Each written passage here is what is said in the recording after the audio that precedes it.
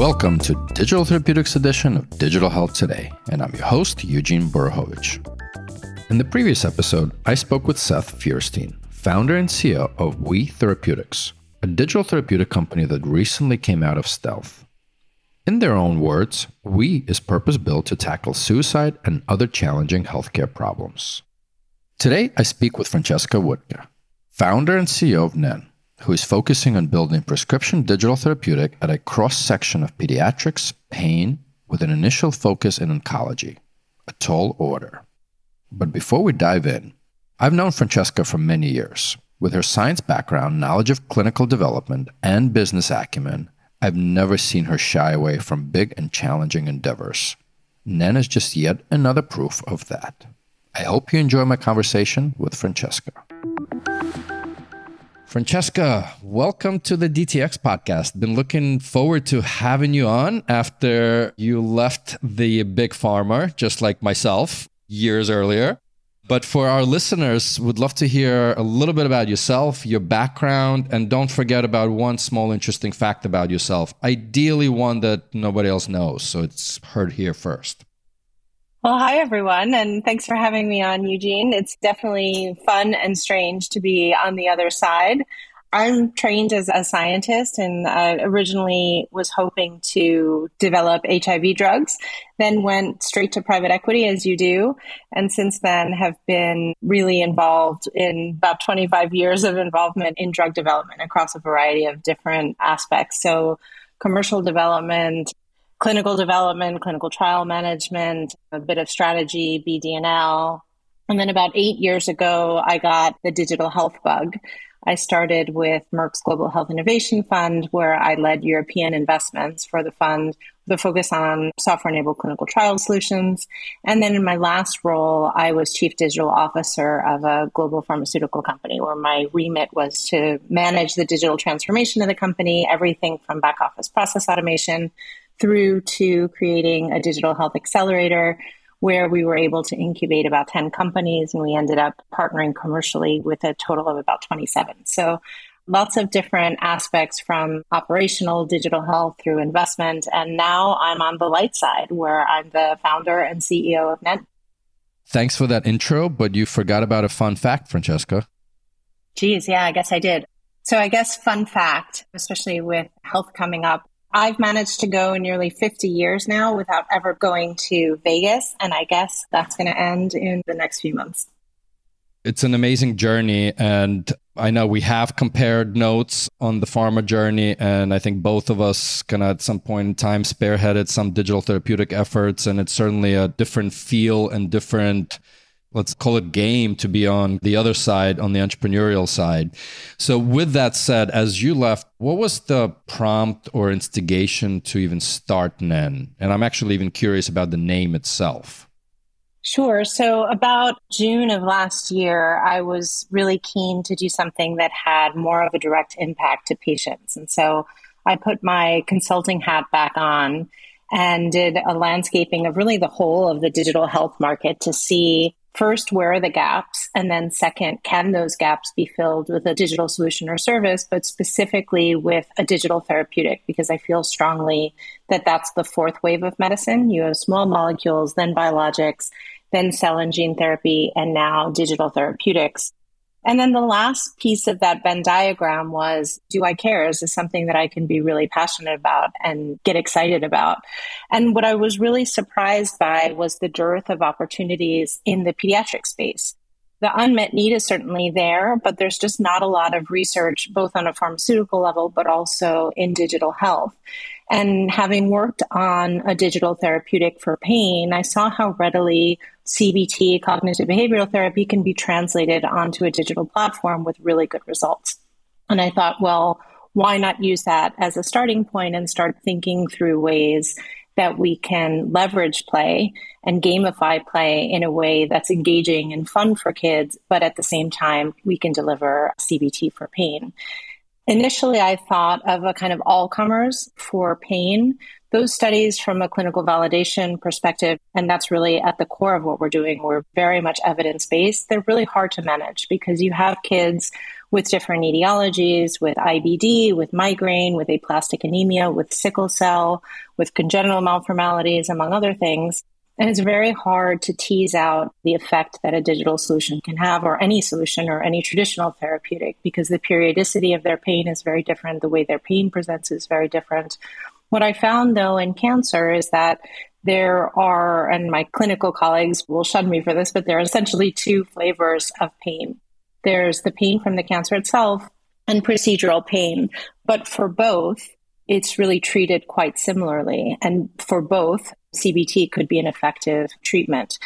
What's also interesting about oncology as a starting point, apart from the huge unmet need where about 100% of these kids are suffering from pain, many of them are inpatient. So for the clinical trial processes, we can leverage the healthcare teams to make sure that they're following protocols and that everything is going as planned.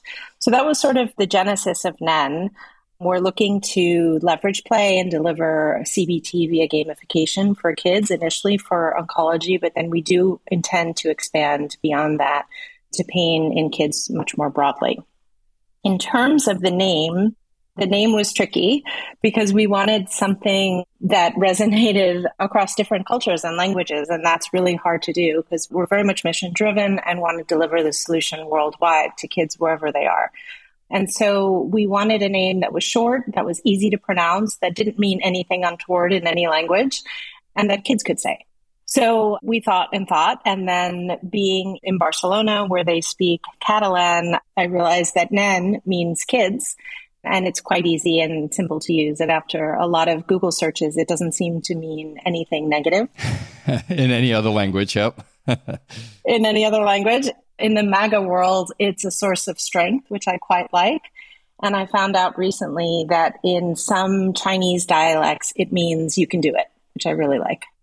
I like the multitude of meanings that still weave together. So pretty amazing. Yeah, that was lucky. I know you spoke quite a bit about this now. Pediatrics is just tough space from many angles. Pain is also very difficult to measure. And then you go to market with the oncology pain pediatrics. And I know there's a lot of consulting hours or your own hours went into understanding that white space. But what was kind of that final trigger point a bit on that triangulation of the three? Curious to see how you're looking to expand that outside of oncology. So twofold question. In part, the unmet need within oncology is massive in terms of pain. We've spoken to a lot of parents, and for many of them, they've shared with us that apart from the initial diagnosis of cancer, managing the child's pain is the most difficult part of their journey.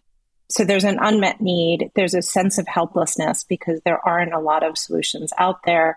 Within the clinic, they assume pain. So kids are treated with paracetamol. When it gets bad enough, they go to opioids. When it gets really bad, they unfortunately need to be sedated. But there's not much targeting the psychological aspects of pain. And this was new to me, but when speaking to our cognitive neuroscientist and our pain psychologist, these kids really suffer from pain trauma. And this cycle of pain and the catastrophization of pain leads to chronic pain in adulthood, because the psychological aspects of pain aren't really treated. And if you look at scans in the brain, pain is processed in the same areas as emotions are processed. So pain is very much an emotion, and the psychological implications are very, very real. There's a great anecdote that one of our clinicians shared with us. She said that there was a construction crew who noticed one of his colleagues had a nail through his boot. So as soon as the guy with the nail saw this, he was in excruciating pain. They called an ambulance, rushed him to the hospital. In the hospital, they sawed off his boot and found that the nail had missed his foot completely, and it was in between his toes. So at that moment, that realization that he was okay, the pain immediately subsided. But that's not to say that the excruciating pain that he was feeling up to that point wasn't just as real as if that nail had gone through his foot. So the perception of pain is intrinsically linked to the psychology of pain, and that's exactly what we're looking to treat. In terms of why pain, it is thorny, and pediatrics is thorny, and oncology is thorny. I don't tend to shy away from the thorny projects, but I think this is an area where you can really have a big impact. And quite frankly, no one's really doing work in behavioral change of pain. There are a few therapies that exist that are trying to distract the child in the moment. So things like VR, where a child is getting a blood draw or getting a line put in, some sort of finite procedure where you can distract the child, but that's not really causing a long-term change in the way they perceive, manage, and interpret their pain. I know you're still in early stages, and this is part of the reason you're on this podcast. We also want to highlight newcomers to the industry, even though you're not newcomer to the industry, but newcomer as a trailblazer driving new digital therapies. And while you're still early in the development, I would love for you to describe the experience that you're anticipating for those patients. And maybe you can even touch on the parents' experience through that process as well. And you also touched on the gamification part, key component of your strategy here. Yeah, so the involvement of parents and patients is super important to developing something that resonates with them in the future. So we've been doing that from the very beginning. We fully incorporated, and I've been working with NEN full time now since February, but I would say about March, we started talking to different hospital centers to see how we can get that parent and child feedback from the very beginning. So we now have a research collaboration with Sant Joan de Déu, which is one of Spain's premier pediatric oncology centers. And the idea is that we will get that feedback along the way with the same group of parents over the course of a year. So we have two parent groups. We have a group from Spain whose children are being treated at that hospital. We also have an international group where some of them have been treated in that hospital and others who have children with cancer from other parts of the world. And the reason for that is culture is also a very big factor in terms of how pain is interpreted and managed. So we wanted to make sure that we had as global a view on the platform as possible. So we have 5 sessions with each of these two parent groups. They have about an hour of pre-work before each session and then 2 hours of the session itself, and then about an hour of post-work after to ask questions and refine some of the issues that we've discussed. So we present to the parents and then they present to their kids because we found through the experts that that's the best model with the little kids. Once we start moving into the older age group, then we'll be interacting with them directly. But it's working really well so far. They've given us great input on our prototype, which will feed into our MVP, as well as our virtual companions that are going to be helping the children through this gamification journey. When talking to our clinical advisory board, they've shared with us that it's very difficult for children, particularly small children, to differentiate mood from pain. So the way we're tackling that is to have 3 virtual companions. One that targets pain, Dolores, which means pain in Spanish, and she'll be focused on providing CBT around pain and focused on the dopaminergic receptor pathways. And then we have Sarah and Tony, who are targeting mental health, the serotonergic receptor pathways. And Sarah will always ask the child questions about their anxiety, and Tony will always ask the questions around depression or sadness. And in this way, we can separate the impact of their mood from the actual pain and understand what the drivers of the anxiety and the depression might be. And it also will allow the children to develop a narrative to describe both their pain and their anxiety and sadness as well. We're going to take a quick break and be right back with Francesca Woodka, founder and CEO of NEN. Every entrepreneur, especially in the digital therapeutic space, has a choice. And I always contrast somebody like Peter Hames with Big Health, one of the most studied digital health companies, did go the non-prescription route. And again, not versus, but in parallel, somebody like Corey going for the similar insomnia and lack of sleep, but the PDT route. Your choice, to my understanding, is going the prescription route. Curious on why and what's the choice? Because to your point, you're a mission-driven company. You want to help as many kids as possible, starting in oncology and pain. But how do you look at your decision to go prescription versus non-prescription? I think for us, more than the decision to go PDT or non-PDT is the strength of clinical evidence that we're looking to generate. So we want to be able to have this as an option, as a prescribed, reimbursed option for kids who need it in those geographies where that's possible. But we also will be offering a B2C product, which will be direct to parents. Eventually, there'll be two layers. There'll be a kind of light version where we won't have all the medical claims and it won't be the PDT with all the bells and whistles. And then the other will be essentially the same version of the product that's able to be prescribed in certain geographies. And the reason for that is the trust that the parents and the physicians are putting in us is something that we take very, very seriously. So we want to make sure that everything we do is evidence-based and that the clinical justifications for using NEN are really sound. So in terms of the PDT, non-PDT, I think the evidence that we'll be able to generate will allow for a prescription route. And that's interesting from a business model perspective, but we also have de-risked that regulatory risk by offering the B2C as well. There's also a third revenue stream that we're anticipating, and that's B2B. So direct to hospitals, where we're working on these research collaborations. We have a number of discussions ongoing.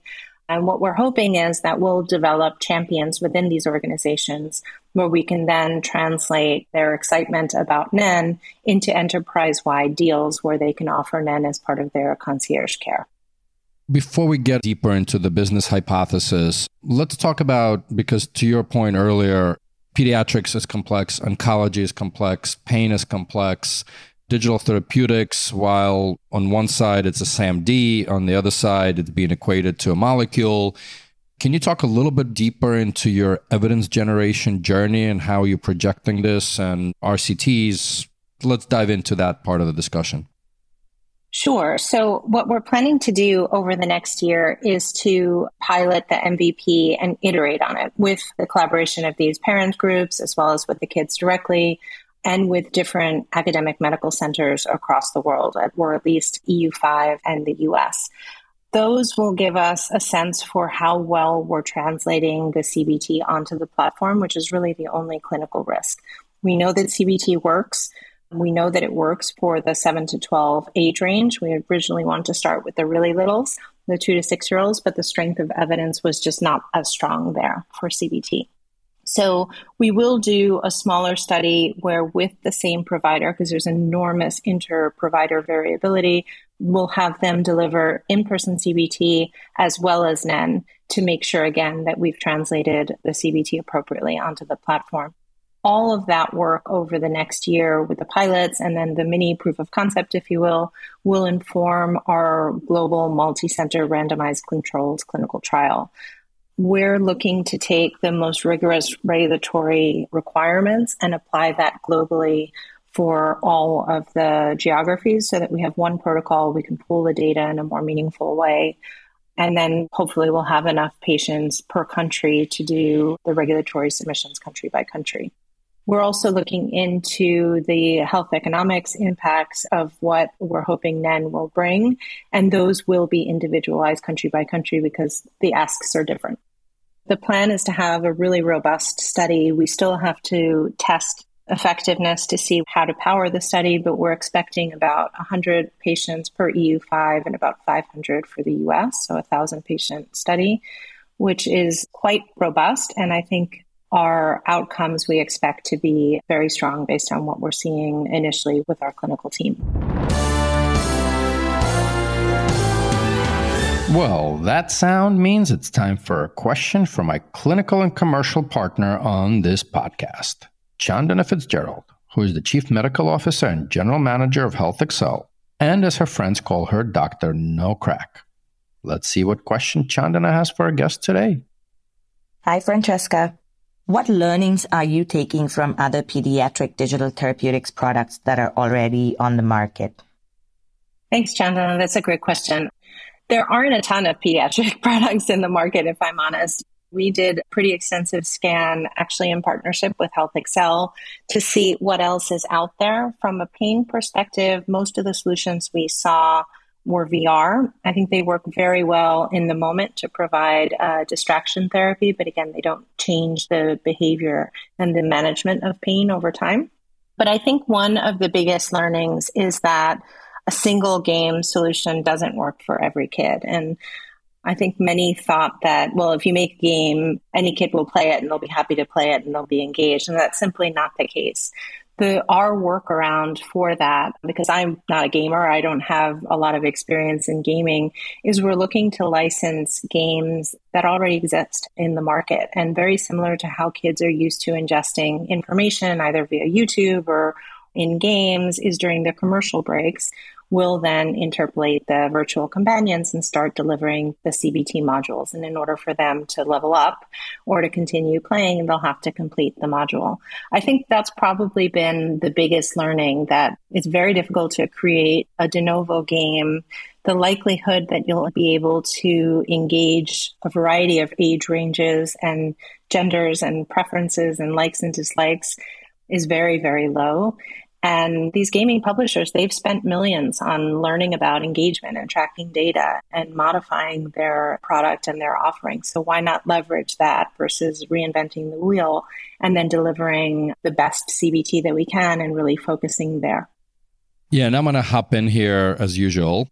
I know we had some guests here that it's also in the gaming and leverage some gaming techniques as well, something like Sidekick Health and Akili and On the Journey. So I'm sure there's other trailblazers that you guys can continue learning with as things moving along. But you kind of alluded to a couple of things around the commercial model, but maybe just dive a little bit deeper into the business hypothesis. You're sitting in EU from a market entry perspective. And to the extent that you can or want to, how are you looking at pricing and reimbursements? So threefold question on diving deeper into the business hypothesis, market entry, and pricing and reimbursements. Sure. So in terms of market entry, we're currently developing the platform in English and Spanish. The first launch countries will be US, UK, and Spain. But for the clinical trial, we'd like to extend it to EU5, as I mentioned. So we'll have the language translations ready for that launch as well. And they'll launch just after, along with South America. One of the goals of NEN from the very beginning is that we developed it to be really mission driven. And we want to be very clear about that mission with investors and with possible team members as they come on. So our plan really is to get NEN into the hands of kids all over the world. It's a scalable software solution. It's quite easy to democratize. So we're looking now to work with not only social impact investors, but also with NGOs and foundations to help us democratize NEN to the Southern Global once we've clinically validated in Europe and in the US. In terms of our business model, it's a mix of B2C, so direct to parents. Unfortunately, due to the nature of this condition, there is a willingness to pay for a solution that can have an impact on their child's lives and outcomes. The second is this B2B approach where we deliver enterprise-wide pain management to academic centers as part of their concierge care offerings. And then the third and the goal is to develop a prescribed digital therapeutic that's reimbursed. The fourth wave, if you will, is expanding into other geographies, either through one of those three channels or through partnerships with NGOs. And then as well, expanding into different age ranges. So we're focusing initially on the 7 to 12-year-olds, but we certainly don't want to forget about the littles, and we'll be modifying the platform in more of a storytelling approach for the 2 to 6-year-olds and then later for the adolescents. In terms of pricing, we don't yet know what the pricing will be because that depends in large part on the degree of effectiveness that we're getting from the results of the CBT. One way to benchmark it is to compare it to in-person CBT. But the access to care is very, very limited. So for many centers, even some of the largest centers, many of them only have one pain psychologist on hand. So there's no way they can address pain management to all of the patients within their hospital. For some hospitals, it's 300, 500 kids, and there's no way that one person can go around and give 20 minutes of in-person CBT. What we're also going to be looking into is the quality of life improvements that these kids have, the way they're better able to manage procedures, manage changes, looking into resilience of these kids, and what impact that has on the progression of their disease as well. And as we talked about at the end of the day, from a prescription digital therapeutic perspective, it is all about the doctors and the clinicians kind of in the front line. So I usually ask the question, what advice would you give? And I think maybe here we'll stick with what advice would you give to those doctors and clinicians in the front lines? For us, the doctors are going to be the key stakeholders, whether they're prescribing the product or they're recommending the product to parents.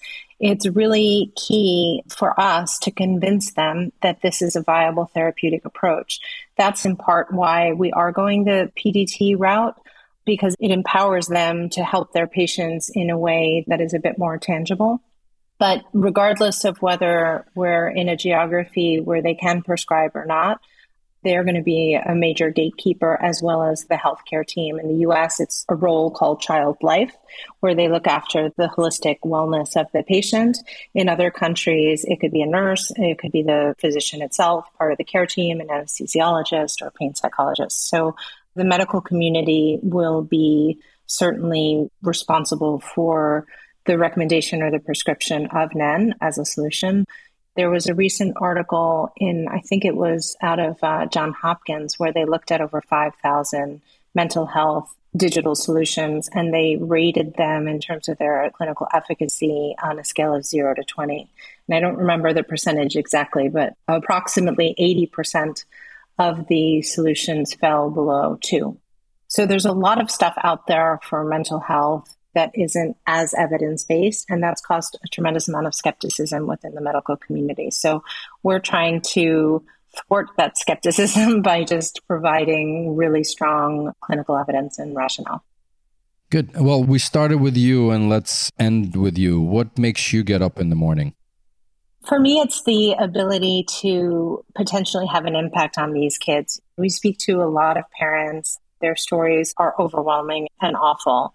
And the helplessness that they feel is something that I can resonate with as a parent. And so to be able to have a small impact in that journey for them and to help these kids manage their pain, talk about their pain, and learn the requisite skills so that even when they're outside of the gaming experience, they can better manage their pain and even communicate about it. For me, it's an honor, and it's something that I'm taking very, very seriously in terms of the patient's trust. Well, Francesca, thank you for being here, and our whole community, I'm sure, enjoyed this episode as far as you're triangulating some of the tougher fields into taking this to market. Thanks so much. Thanks for tuning into the Digital Therapeutics edition of Digital Health Today, a production of Mission Based Media. Be sure to subscribe to this podcast on your favorite podcast player so you're automatically notified each time I speak with one of these amazing leaders and trailblazers who are forging the path for digital therapeutics. If you'd like to learn more about Your Coach Health or Health Excel, you can find the links to this and more in the show notes for this episode. I'm Eugene Borukhovich, and catch you next time.